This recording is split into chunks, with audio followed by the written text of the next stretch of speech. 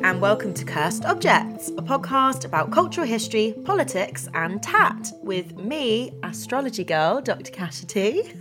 And me, Dan Hancox, journalist, author and avowed Gemini.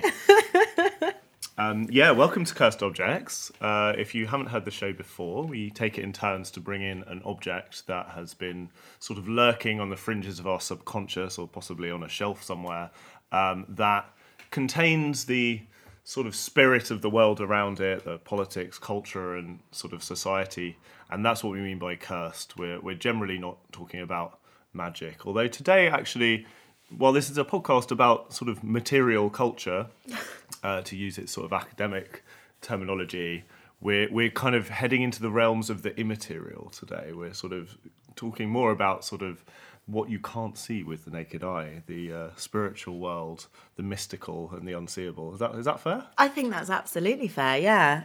Which is going to make the object that I've brought in sound kind of lame. But maybe I was just trying to escape the classroom of my 15-year-old self that I was trapped in at the time. Wow. Yeah, the mental classroom of your 15-year-old self. We're getting deep quite quickly, Dan. We're getting deep quite quickly. Okay, so this week I've brought in something that I've owned for around 15 years. And I remember vividly buying it on eBay. I think when eBay was kind of like slightly cooler, kind of cool-ish. Did eBay have a sort of cool, like, sort of debut album phase where, like, before it kind of got corporate and sold out? I wasn't aware of that. I don't know. I think in the kind of like early 2000s-ish, it kind of seemed like it had some radical potential. It was still based on GeoCities and sort of had like gifts of like Space Jam on the website. Exactly. Internet culture. Everything was kind of auctionable, except for I think this necklace, because I've actually found similar on eBay for about £10 now, which is probably how much I paid for it at the time. And it used to be kind of like a staple part of my angsty teenage wardrobe. Yeah, and it's like a black cord necklace with like a pendant on it that shows the sign of the Capricorn, so it's kind of like a V. The big sheep, is that what you are? Is that the... I think it's like a ram with like a tail. Well, I'm surprised I got it that close, to be honest. A ram with a tail. A ram with a tail, Sure, which I think really captures my spirit and my energy. Yeah. Yeah. When you look at me, Not sheep-like. No. Not sheep-like, but like ram-like with a tail. Yeah. Ram-like with a tail. So just really love swimming. A bit of flair, but also like you do have horns. Scaly, yeah. Scaly. That is a word that everyone wants to use to describe themselves.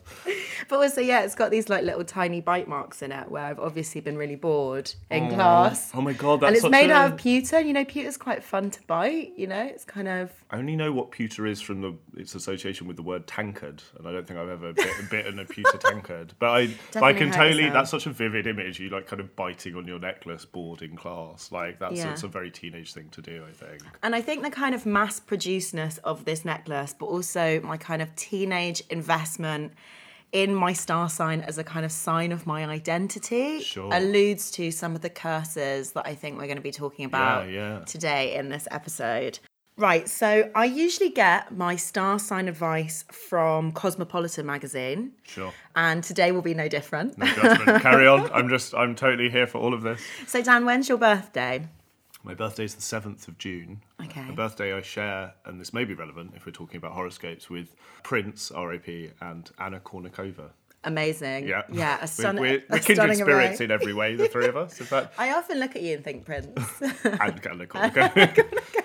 look, the three of us talked about sort of starting a band or some sort of side project, but unfortunately just didn't quite happen before Prince passed away. You were too busy with Cursed Objects. Yeah, it was. that was the I had issue. prior commitments, so unfortunately, just couldn't quite commit to that project. So do you know 7th of June? That makes me a Gemini. I mean, I think I flagged that at the top of the show. Yeah. So a Gemini. I don't know a great deal about what that means, I must say. I know Let me tell you. Okay.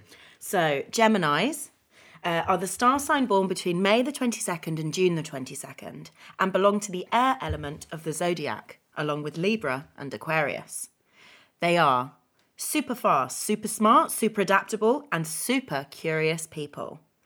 All of this superness makes them fascinating to be around, albeit usually only for short spells, because A, they wear you out, They wear you out.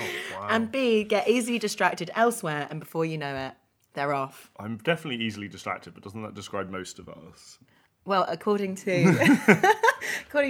a recent, I think, discredited book, all of us, none of us have an attention span anymore. We're not talking about that author. It's a fair, but yes, he was not the first person to observe that we all have slightly, We're all a bit distracted. We're all a little bit distracted, which actually, and that does speak to sort of one of the most obvious sort of criticisms of horoscopes as a predictive kind of tool, which is that like everything is so vague that it's just confirmation bias for people irrespective of which month they're born in. You could all read anyone's horoscope and just be like, oh my god, that's so me, and that happened to me today. Like, I'm supposed to be flighty. My partner, who is a sort of moderate believer, I suppose, in the predictive power of horoscopes or the accuracy of horoscopes, would say it absolutely nails me. I think there are several things about the like typical Gemini that I'm just like, no, I don't recognise that at all. Sorry, the good and the bad. Like, Yeah, I'm a Capricorn, and so we're what's supposed to be incredibly hardworking. sure. I mean, you can be, right? I mean, I'm sometimes am. but that, again, so am I. According to Cosmopolitan, the Earth sign crew are all practical, self-reliant, stoic, and ambitious. You want them in your corner, but maybe not at a party. I'm great at parties. Yeah, absolutely. I'm the light and soul of a party. Yeah. What the hell? What's the implication of what you'd be doing at the party to ruin it? I think maybe because like Capricorns... You'd just be working too hard. Yeah. You'd just be like... just in the corner making an be itenerary. like, can everyone shut up? I'm trying to like, transcribe this sort of 18th century text. The vagueness is a problem to me. But then I think one of the things that I find so interesting about horoscopes is to what extent, if you were to draw a massive graph of all the people that check their horoscopes, say, what percentage of them, quote unquote, believe in their accuracy and their power, to what extent? So like, are a third of the people that check their horoscopes on a semi-regular basis pretty much it's a bit of fun, or they're like, it helps me think through my life, but I don't believe it's accurate in any sort of meaningful way.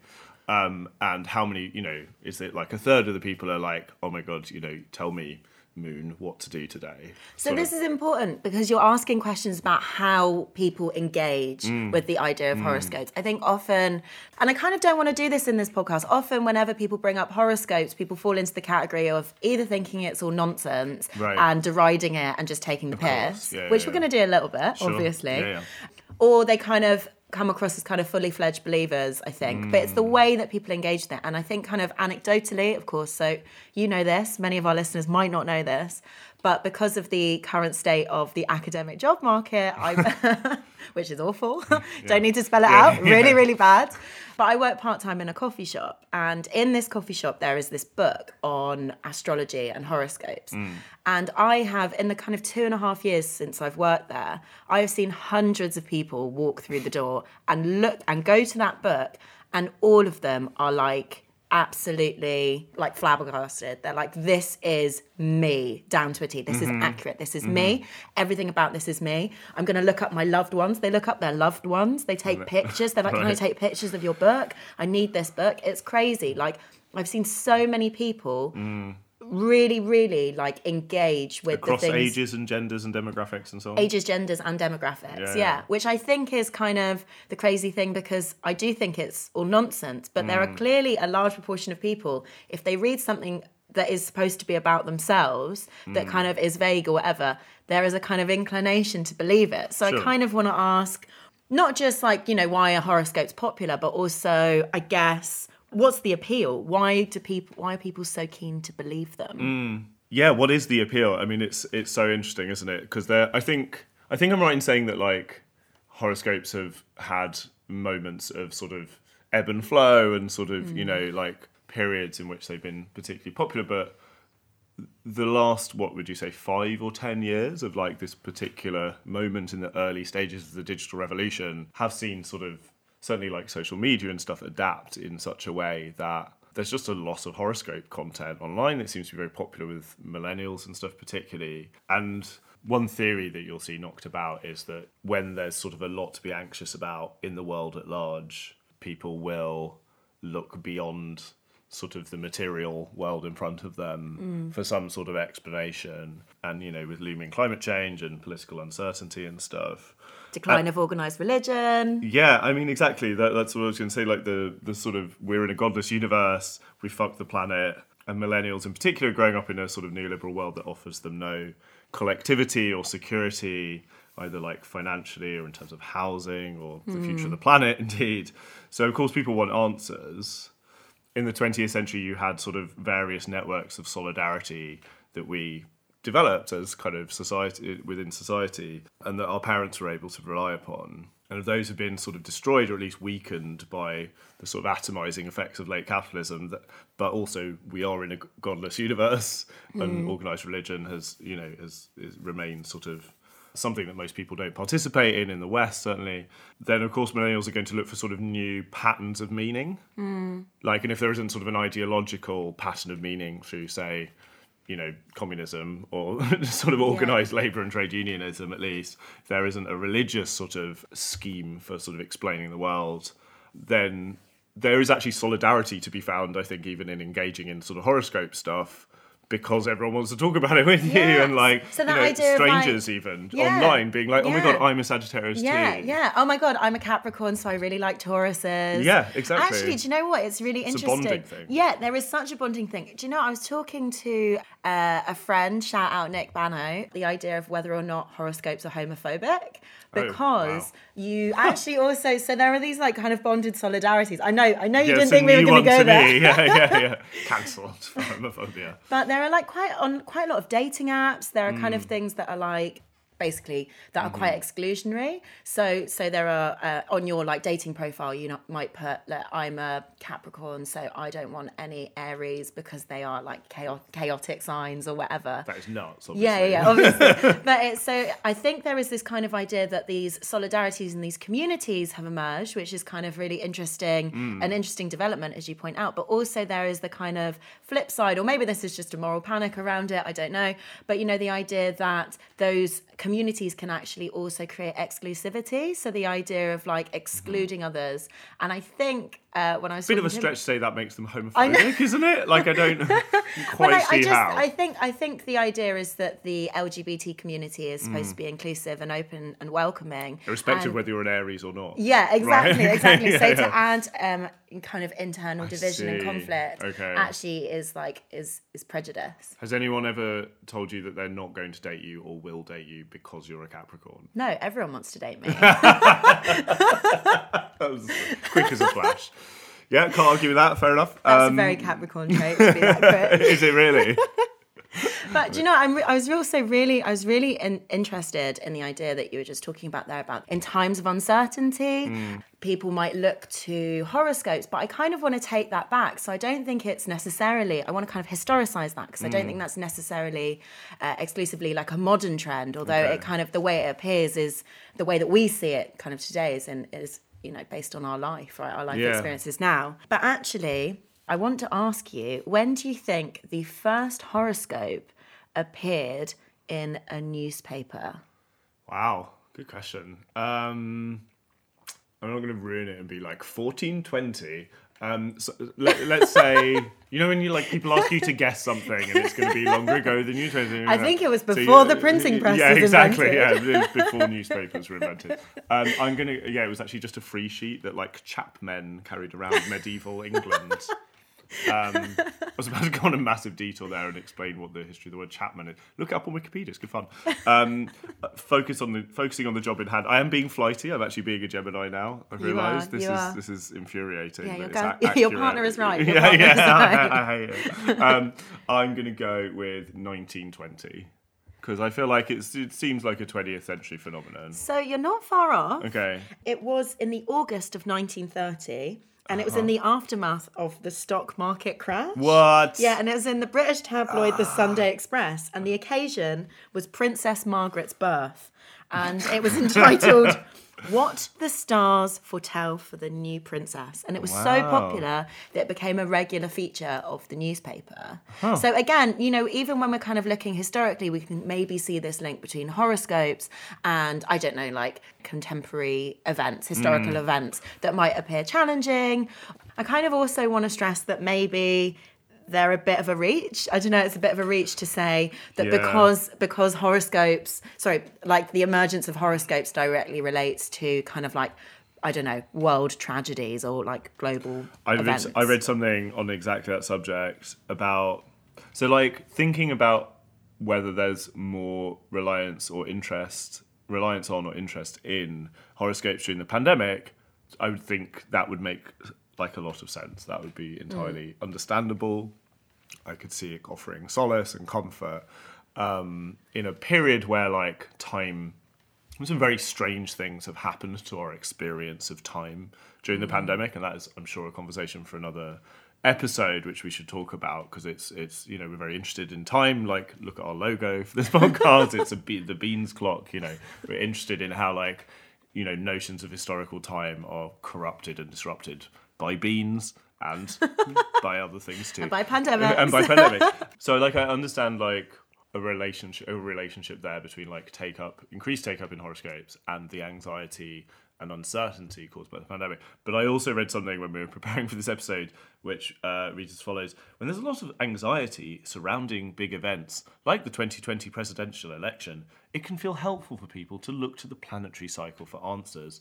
That upsets me, by contrast. Unlike the sort of pandemic link, the idea that people might look at, Donald Trump coming incredibly, like, much closer than anticipated to being Joe Biden, and went, yeah, I'm going to look at the planetary cycle for answers. No, maybe look at, like, how sort of gerrymandering and sort of voter suppression and the reasons that people wanted to vote for Donald Trump. Maybe look at the concrete stuff, that is taking place on Earth.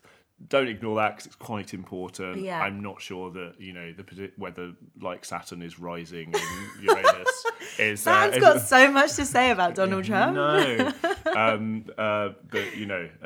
sure what Saturn has to say about Donald Trump is probably more reasoned and thoughtful than what a lot of commentators have done. But nonetheless, let's keep things... that upsets me because it sort of is detached. It's just like a conscious... Maybe it's unconscious, but it's a detachment anyway, is what I was going to say, from real unfolding tasks of like the political world that we live in that are important. And I don't think that's acceptable, really. I think that's like an abdication of your duty as a citizen, basically, to like engage on at least on some level. I'm not saying you have to be reading Twitter 24 hours a day. It's probably better if you don't. But to engage with the real world on its own terms. And a kind of distancing, right? Distancing from like the real causes that are endemic in society. Mm-hmm. Okay, so Dan, as a kind of slight novice, is that fair to say? Slight novice to the field of horoscopes. Yeah, no, very much a novice. You might not have heard about the app CoStar Astrology, but it is incredibly important in the telling of this story. CoStar, like you're co-starring in a... Like me and you, right? We're the co-stars. We're the co-stars. I thought we're both stars, but sure, okay, yeah. You're my co-host, you're my co-star. That's how I see the world, just doing this as a series of co's. That's a very Capricorn trait. But anyway, so the CoStar Astrology app. Since its launch in 2017, it's been downloaded 6 million times, right? 80% of its users are female, and their average age is 24. Wow. But more recently, these figures have been like kind of redrawn. And as of April 2021, Co-Star has more than 20 million downloads and has been downloaded by a quarter of all young women aged between 18 and 25 in the US. So what a quarter. So what you're saying is, I mean, those are extraordinary figures. It was very popular, Yeah. and then the pandemic happened, Yeah. and now it's incredibly it's Yeah. shot up like in usage, which Yeah. like so that sort of correlation between an upsurge in interest. I mean, I don't know whether it's only because of the pandemic, Sure. but I think that, those Maybe figures it was growing a lot already, that but it was kind of on the up. And then, I mean, now the figures, a quarter of young women aged 18 to 25, I don't know how they get those figures, Sure. but it's huge. It's an entire, I mean, it's good. It's a good, nub of evidence for that sort of general sense I think we all have of younger millennials and Gen Z women particularly are, sort of launching themselves into this. And I wonder if it sort of also corresponds with some of the other upticks in sort of interest in witchery, Wiccan stuff. I don't know about New Age stuff generally. I don't know if you have any thoughts on that. Do you know anyone who's into crystal skulls and sort of? I mean, tie-dye is certainly back. I'm not sure there's a direct causal relationship between if you're wearing tie-dye, you're more likely to download a horoscopes app. But ironically, Camden Market is gone, which is where everyone used to buy all their tie-dye, right? Is it really? Well, there's still the stables, but the main kind of market stuff, it's all gone. I used to buy bootleg tapes of I just cycled past Kentish Town Forum, or the O2 Forum. I'm going to sound really old now, but that's where I saw my first ever gig, which was Radiohead touring the Bends when I was 13, and I bought a cassette, an illegal bootleg tape of it from a stall in Camden Market. Yeah. Which, what an amazing record. I mean, it sounds appalling, because it's just someone in the audience, taping it. I feel like we've maybe got off on a bit of a digression there. Camden Market is the spiritual home of the New Age, or it used to be. It kind of doesn't really anymore. Is that where you got your Capricorn, your cursed object for the day? No, I got mine on eBay. I got it on eBay. Yeah, but you would have found similar in Camden Market, 100%. I mean, this is, this is the age of TikTok witches that we're living in. Yeah. I don't know are you familiar with TikTok witches as a trend? I mean, not personally. I don't really watch TikTok witches. No, and they haven't even encroached into my algorithms just yet. But maybe now you've said TikTok witches, they'll cast a spell on me. And I don't have TikTok because my brain is broken enough already in terms of attention span. And that's not because I'm a Gemini.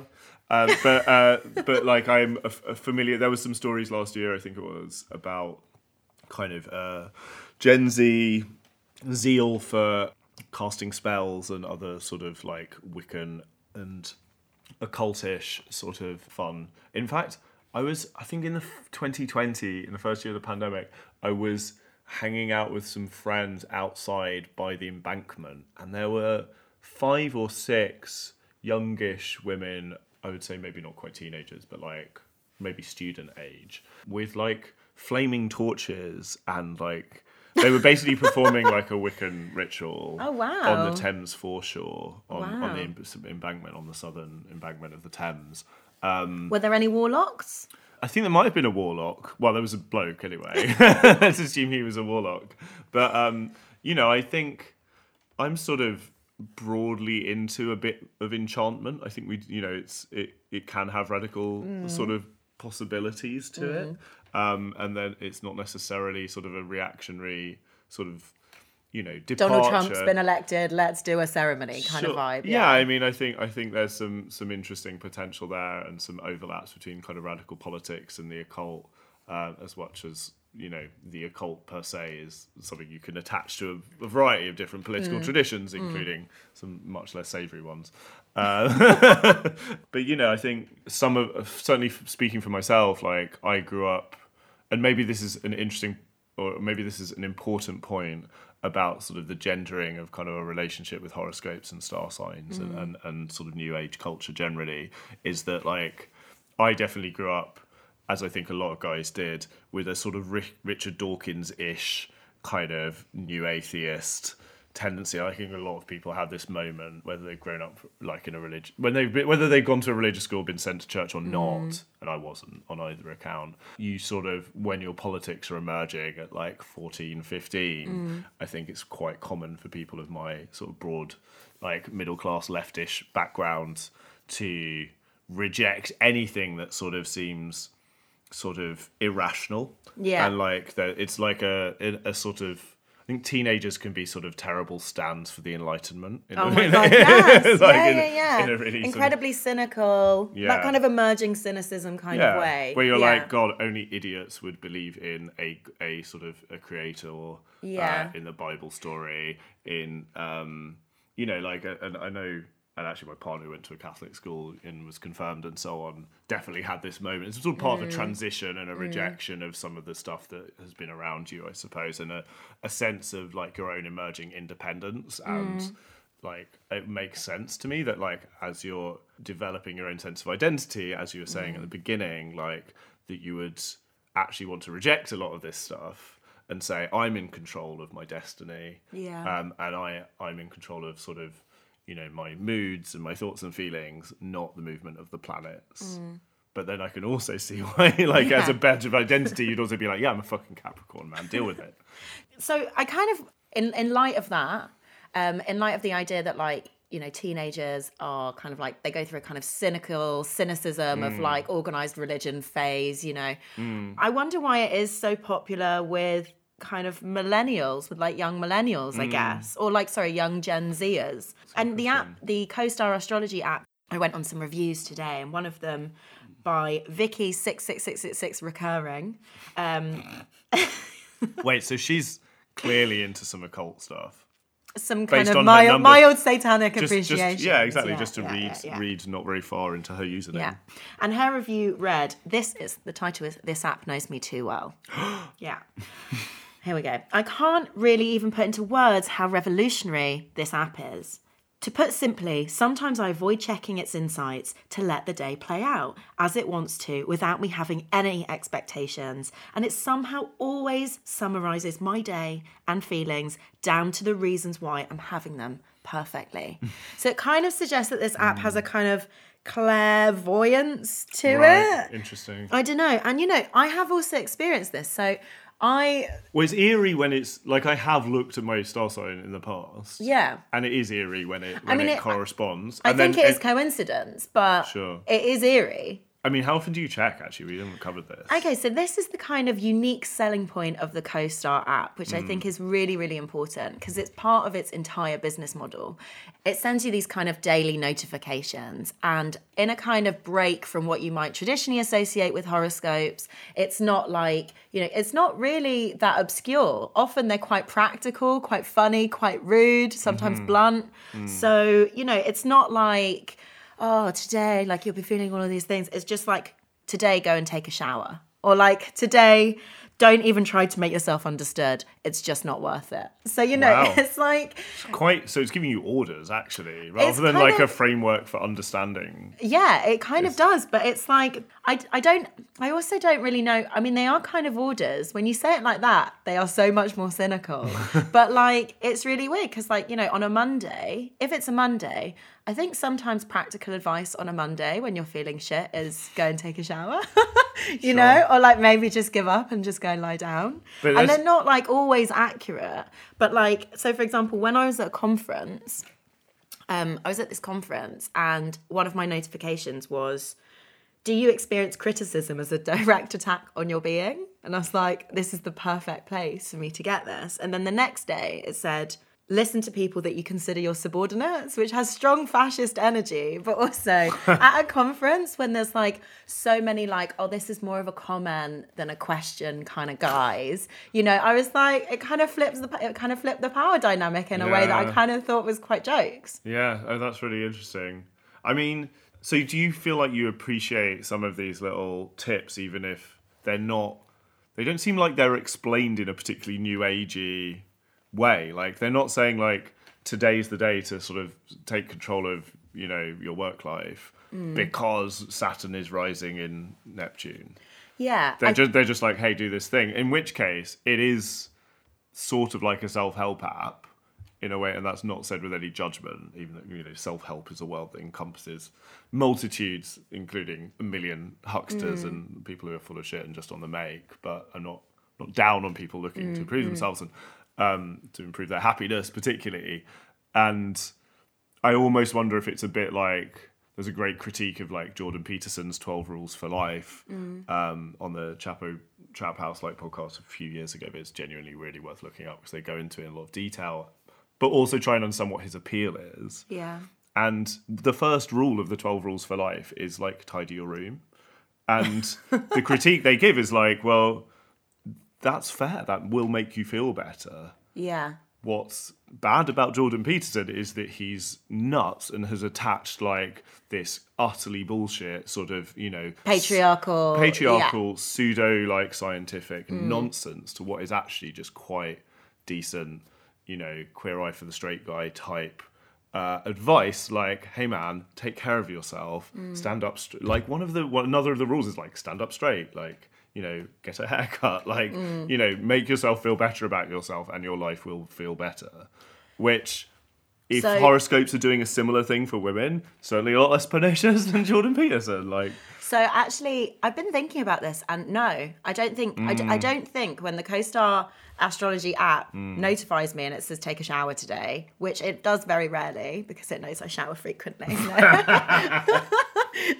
I mean, actually, no, I'm glad to hear that. It knows I bathe of an evening, so right. it kind of doesn't really work. But no, what? Seems like it knows too much about you. Well, this thing, I don't actually think it really knows anything. It's just all random chance, right? Yeah. But actually, you don't surprise me. I was thinking about it today quite a lot because I don't think that what these things are doing, I don't actually think they're self-help. I don't think that they're self-help at all. I think that what these notifications are, and I think the appeal of them, is that I kind of think they're poetry. I kind of think that they are like, they add a kind of depth and a texture to our lives that often we deny ourselves. And I often think that the way that these messages come across, so something to unpack here as well, is that this app often kind of says fairly explicitly left-wing. It has explicitly left-wing messages.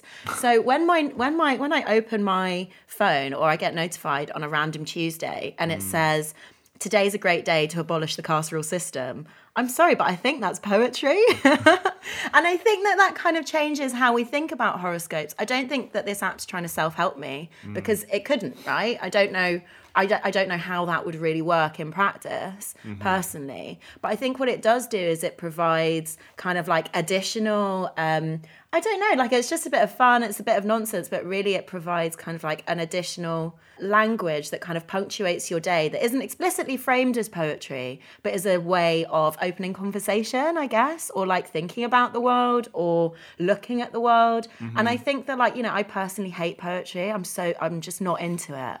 But like, I think sometimes the way that these messages are crafted are actually quite poetic.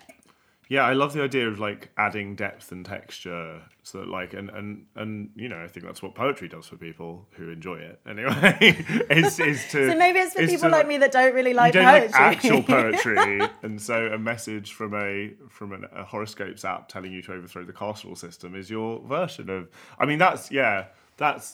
I'm not sure if that particular notification is depth and texture or is just quite a mixture of like politics and humour that's sort of quite... Because I mean, there are other messages like that. Is it like, hey Sagittarius, it's a great, hope you're having a good Tuesday. Have you thought about, disestablishing the Church of England or something like that? Is it like, what, today, this week could be a good week to start looking into House of Lords reform. So I think a lot of people freak out by the idea that like these are like commands and that people will follow these commands blindly, like there's like a lot of moral panics about CoStar because so many people have downloaded it. There's kind of like, what is this app that's infecting our children's minds? If they're saying things about the caste rule system, I'm sure there is some concern in America, yeah. But also I think that I think it's an additional and like an unexpected bit of nonsense that like helps you read the world almost. Read your day or in maybe, a different way. Maybe helps is kind of wrong. I think it just is like a kind of reminder that words and ideas exist beyond the fact that like you're going to work and it's shit and you're late for work and you haven't had breakfast and you're going to go to Pret because it's the only thing that you can get, and then you get to Pret and then it's shit. And do you know what I mean? Like, So it there's kind of this sort takes of- you beyond that to kind of think about the stuff that exists Sure. elsewhere. So yeah, I mean, in that sense, it's you could make a and you are making like a valiant defense of it as a sort of form of not escapism as such, but a way of sort of looking at the world around you and your everyday, particularly when that is a depressing one and Pret haven't got the right sandwiches in, that you're then like able to see beyond that immediate sort of disappointment or malaise. Like, Well, is it? I mean, so we I have feel this like thing that like capitalism reduces us to like organisms that work, right? Yeah. So in a way, what this does occasionally, it adds texture, and also the idea that like, okay, when it says something like, "Don't even try to make yourself understood today," it's not worth it. In a way, I think I kind of read that as like, yeah, okay, could that be a kind of self-helpy, like whatever? Yeah, but I also see it as a slight rejection of the way that capitalism sometimes makes us feel, that we need to be productive, especially if you're self-employed, all the time. You need to be doing, you need to be working. And especially I think the idea that, yeah, we need to be working towards a goal. I think sometimes it's okay to accept that we're not. Okay, here's a question building on that, which is like, is there an intrinsic or inherent revolutionary potential to horoscopes, or are they like value neutral in the sense that what you're talking about, like capitalist work culture and how it grinds us all down, makes us all very sad, it is like a horoscope,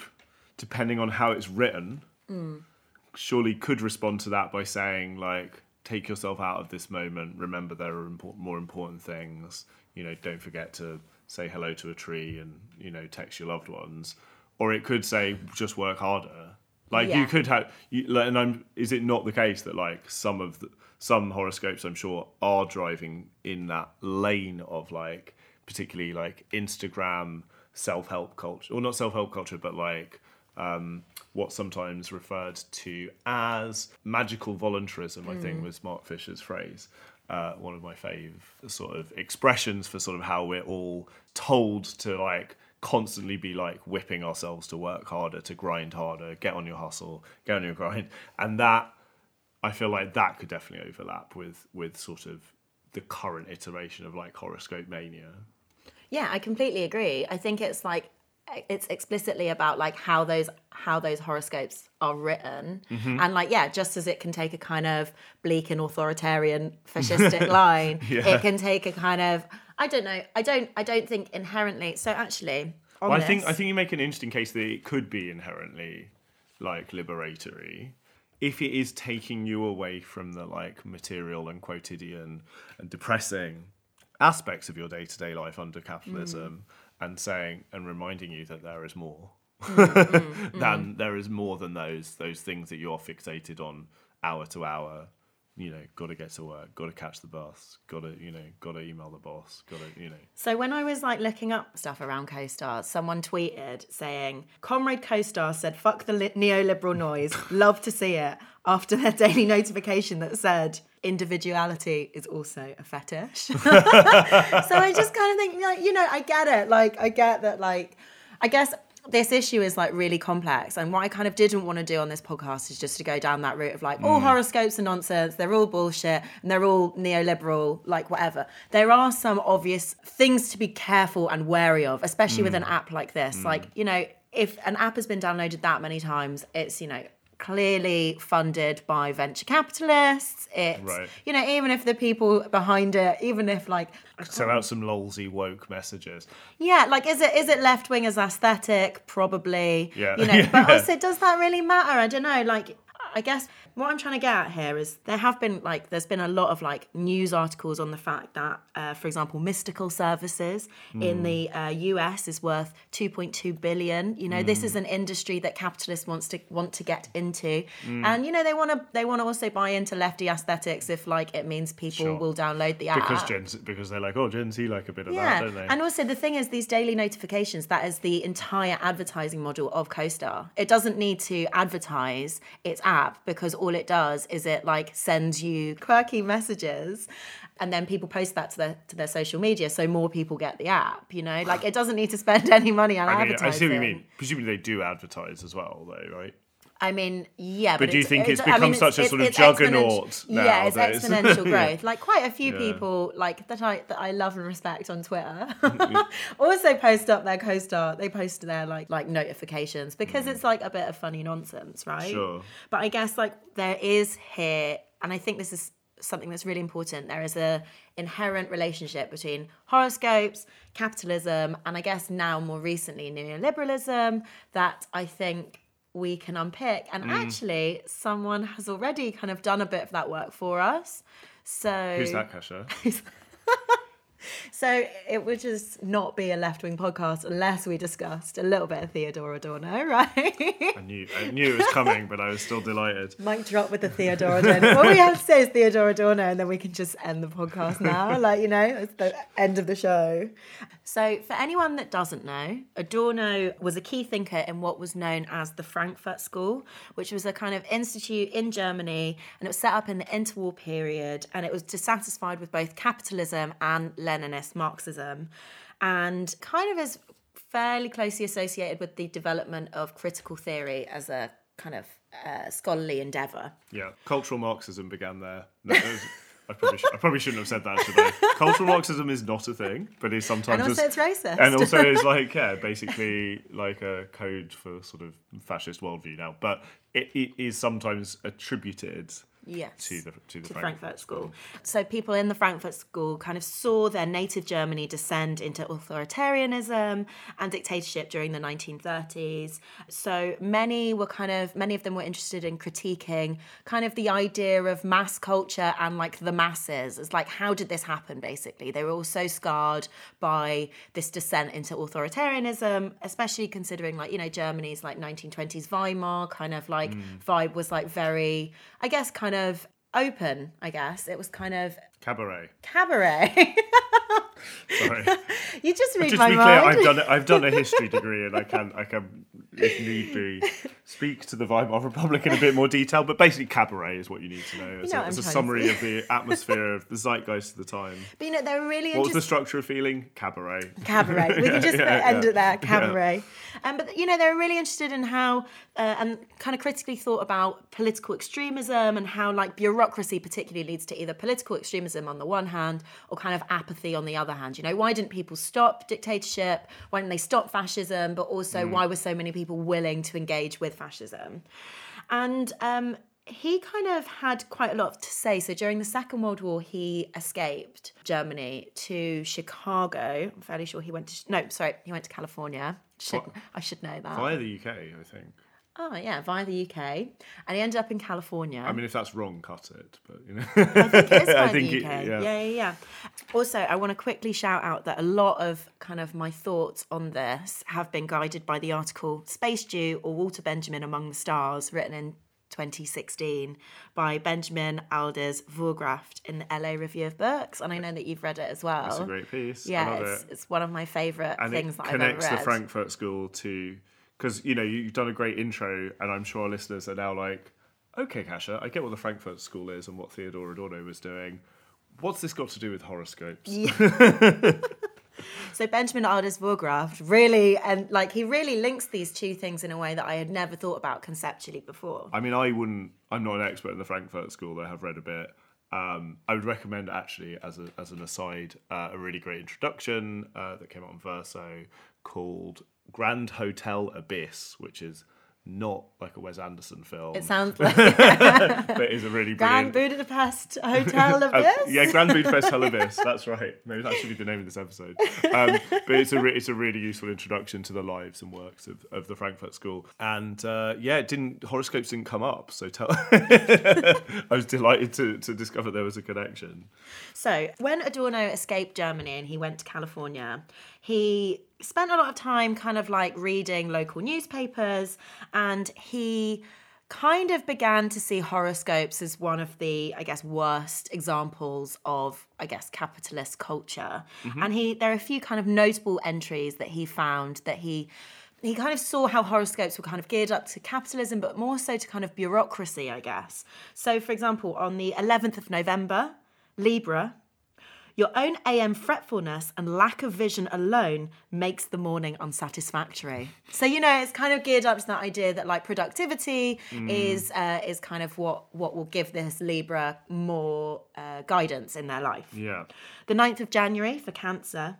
It's your day to have fun. So contact very active associates, take them to amusement places and discuss practical goals in these surroundings for excellent results. Oh my God, it's my idea of a good time. Yeah. I just really want to go to local amusements and discuss my goals. Yeah, discuss practical tasks on the top of the Big Dipper, perhaps. I don't know why I sort of thought theme parks were like specifically where this horoscope wants me to have a meeting for some reason. Yeah, or exactly on the beachfront in sort of while playing air hockey, perhaps with my some close business associates. Yeah, and finally, the 27th of February, Virgo. Don't be too disturbed by news or commotions around you. Confine your efforts to the worthwhile activities in connection with your home or place of business. Keep calm, relaxed, and ready to cooperate with all people. Okay, yeah. It's very individualizing again as well, isn't it? It's atomizing in exactly the opposite way to that sort of co-star astrology notification you read out about individualism being a fetish, and that's a really good example of how horoscopes can be a tool for sort of like, interiorizing and sort of atomizing an individual away from their society. But you will notice as well, but you will notice with the co-star astrology kind of like little notification, it's short, and you can't expect everything, but it doesn't really offer any sound advice on how to do that collectivity. It's just like, being an individual is a fetish, full stop, and then you're like, oh, okay. So yeah. Where do I go with that? It's not, I don't think that is giving the kind of political texture or theoretical texture to sort of help challenge the things that it's purporting. I mean, it just sounds quite glib, basically, doesn't it? When you put it like that. There was a great line in the LARB, LA Review of Books piece that you're referring to, which kind of summarised Adorno's critique as follows, quote, "Astrology for Adorno was not a system of meaning, but rather a watery and dilute form of self-help literature, an extra set of rules to comfort people already living under the heavy blankets of unfreedom that bureaucracy lays over us. Astrology was false consciousness." And that's like quite a neat summation, I think, of a critique that sort of I think most of us would probably understand. So like you think you're doing something, you think you have some control, but actually you have nothing, and you're not doing anything about changing the world around you. Because the bureaucracy has the control. And by focusing on, having business meetings in Thorpe Park for some reason, like you're not focusing on how you might tackle the things that are restricting your freedom ultimately, which are material and exist in the real world. I kind of, and I get that as a critique. I think that it stands to reason that capitalist forms of production, or like things that rely heavily on capital, so like newspapers, they're all kind of part of that system of production. Yeah. I completely understand why they might also reflect the society that they are within, because they're created by people who are part of that society. Yeah, so they will also reflect capitalist principles, right? And they're also owned by exactly. by millionaires with billionaires in some cases with very specific right-wing agendas. That's the other crucial thing. Exactly. And I kind of, I think that is true, accurate. I think it's a useful, valid, and very, very astute critique of horoscopes. Yeah.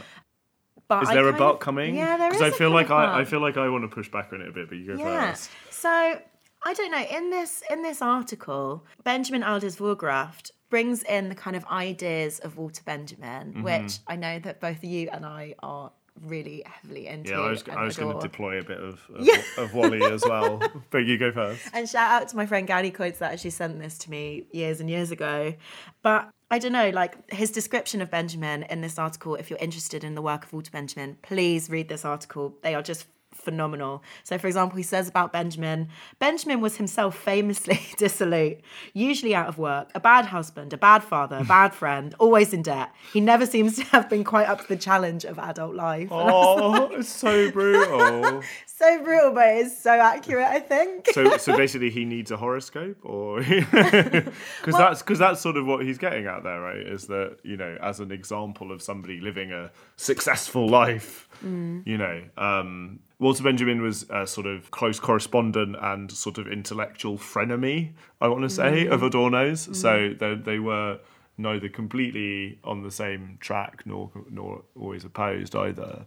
So for me, like, one of the ways that, like, Benjamin's approach to his work kind of rejects that Adorno critique is that, like, Benjamin was very interested in the idea of constellations, which I think is a lovely little perhaps coincidence in terms of, like, we're talking about astrology. For Benjamin, constellations were sort of a metaphor in the way that he approached sort of thought. And I think for him it's sort of a kind of a constellation, as I understand it, for Benjamin, is it's an explosion of, like, linear, finite, scientific thinking and homogeneous time, and a way of attaching different fragments of ideas and knowledge which overlap, but don't give you a direct single explanation of history. And the point is sort of there's ambiguity and ambivalence in a lot of his writing, and the piece of writing that I'm obsessed with by him, Theses on the Philosophy of History, is in these fragments, is in these, and it is a constellation of ideas, basically. And what you get out of that is a real richness from that ambiguity. Like, I can't tell you for certain, despite having read it a million times, exactly what Benjamin's getting at in every single fragment. That's not because the writing's bad, it's because it's good. And it generates ambiguity of interpretation. It is against a sort of concreteness and a certainty, and it's for kind of the idea of contingency and fluidity and sort of and the possibilities that are opened up by going beyond a world of certain rational observable facts. And I find that really appealing as someone who is an atheist and always has been. I'm kind of actually find it quite, I don't have like a spiritual life, quite frankly, and I'm fine with that. But I find it really appealing in Benjamin that he is, you know, and it's, I think, as far as I understand, it's like partly him drawing on some of the Jewish mysticism that he sort of grew up around to, I don't know, like enchant as a verb, like enchant sort of some of the incredibly depressing politics of the world that he was living in, on the run from the Nazis and eventually taking his own life in Spain in 1940. You know, I can see the appeal to thinking in that particular sort of starry way that is beyond sort of the Enlightenment values of kind of finite and observable facts. And I think it's a good pushback in a way to I think so. Adorno. I think so. And I think, like, to kind of, I guess, to put those ideas more explicitly into form, because I've been thinking about this as well, I think that what an investment in Benjamin's idea of the stars, right? So maybe not the horoscope apps that we're talking about, or I don't know, maybe, but, you know, Benjamin's ideas of the stars is, so there's this like progressive idea of the Enlightenment, right? So there's the Enlightenment, and then there's like modernity, and there's a kind of left-wing March of History idea, a kind of teleology, right? That like we will progress and hopefully end up with communism, Historical right? materialism. Historical materialism, exactly. And what he's doing in the Theses on the Philosophy of History is that he is, I think, this is how I always read it, he's explicitly problematizing that March of History approach. And I think that what we call determinism can it's kind of becomes a kind of master plot for earthly existence. And I think actually looking to the stars can kind of slightly problematize that in a way. That's kind of what he's doing. And I read this really good New Yorker piece about stars, right? And this is just something I just want to read out as a kind of final thing. So Lovely. It says, and because I think it speaks to Benjamin's work. So it's commonplace to say that in certain times people crave certainty. But what astrology offers isn't certainty. It's distance. Just as the person may find it easier to accept things about herself when she decides she was born that way, astrology makes it possible to see world events from a less reactive position.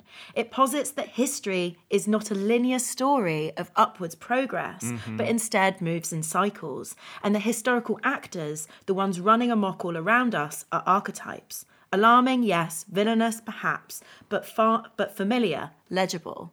So I kind of think maybe the conclusion there is wrong around the idea of around the idea that there are like figures in our history and that they're kind of archetypes rather than being like uniquely. I don't know. I kind of, to kind of remove it from that conclusion, I think there's something really interesting about the idea that astrology, stars, horoscopes take us away from the march of progress of history.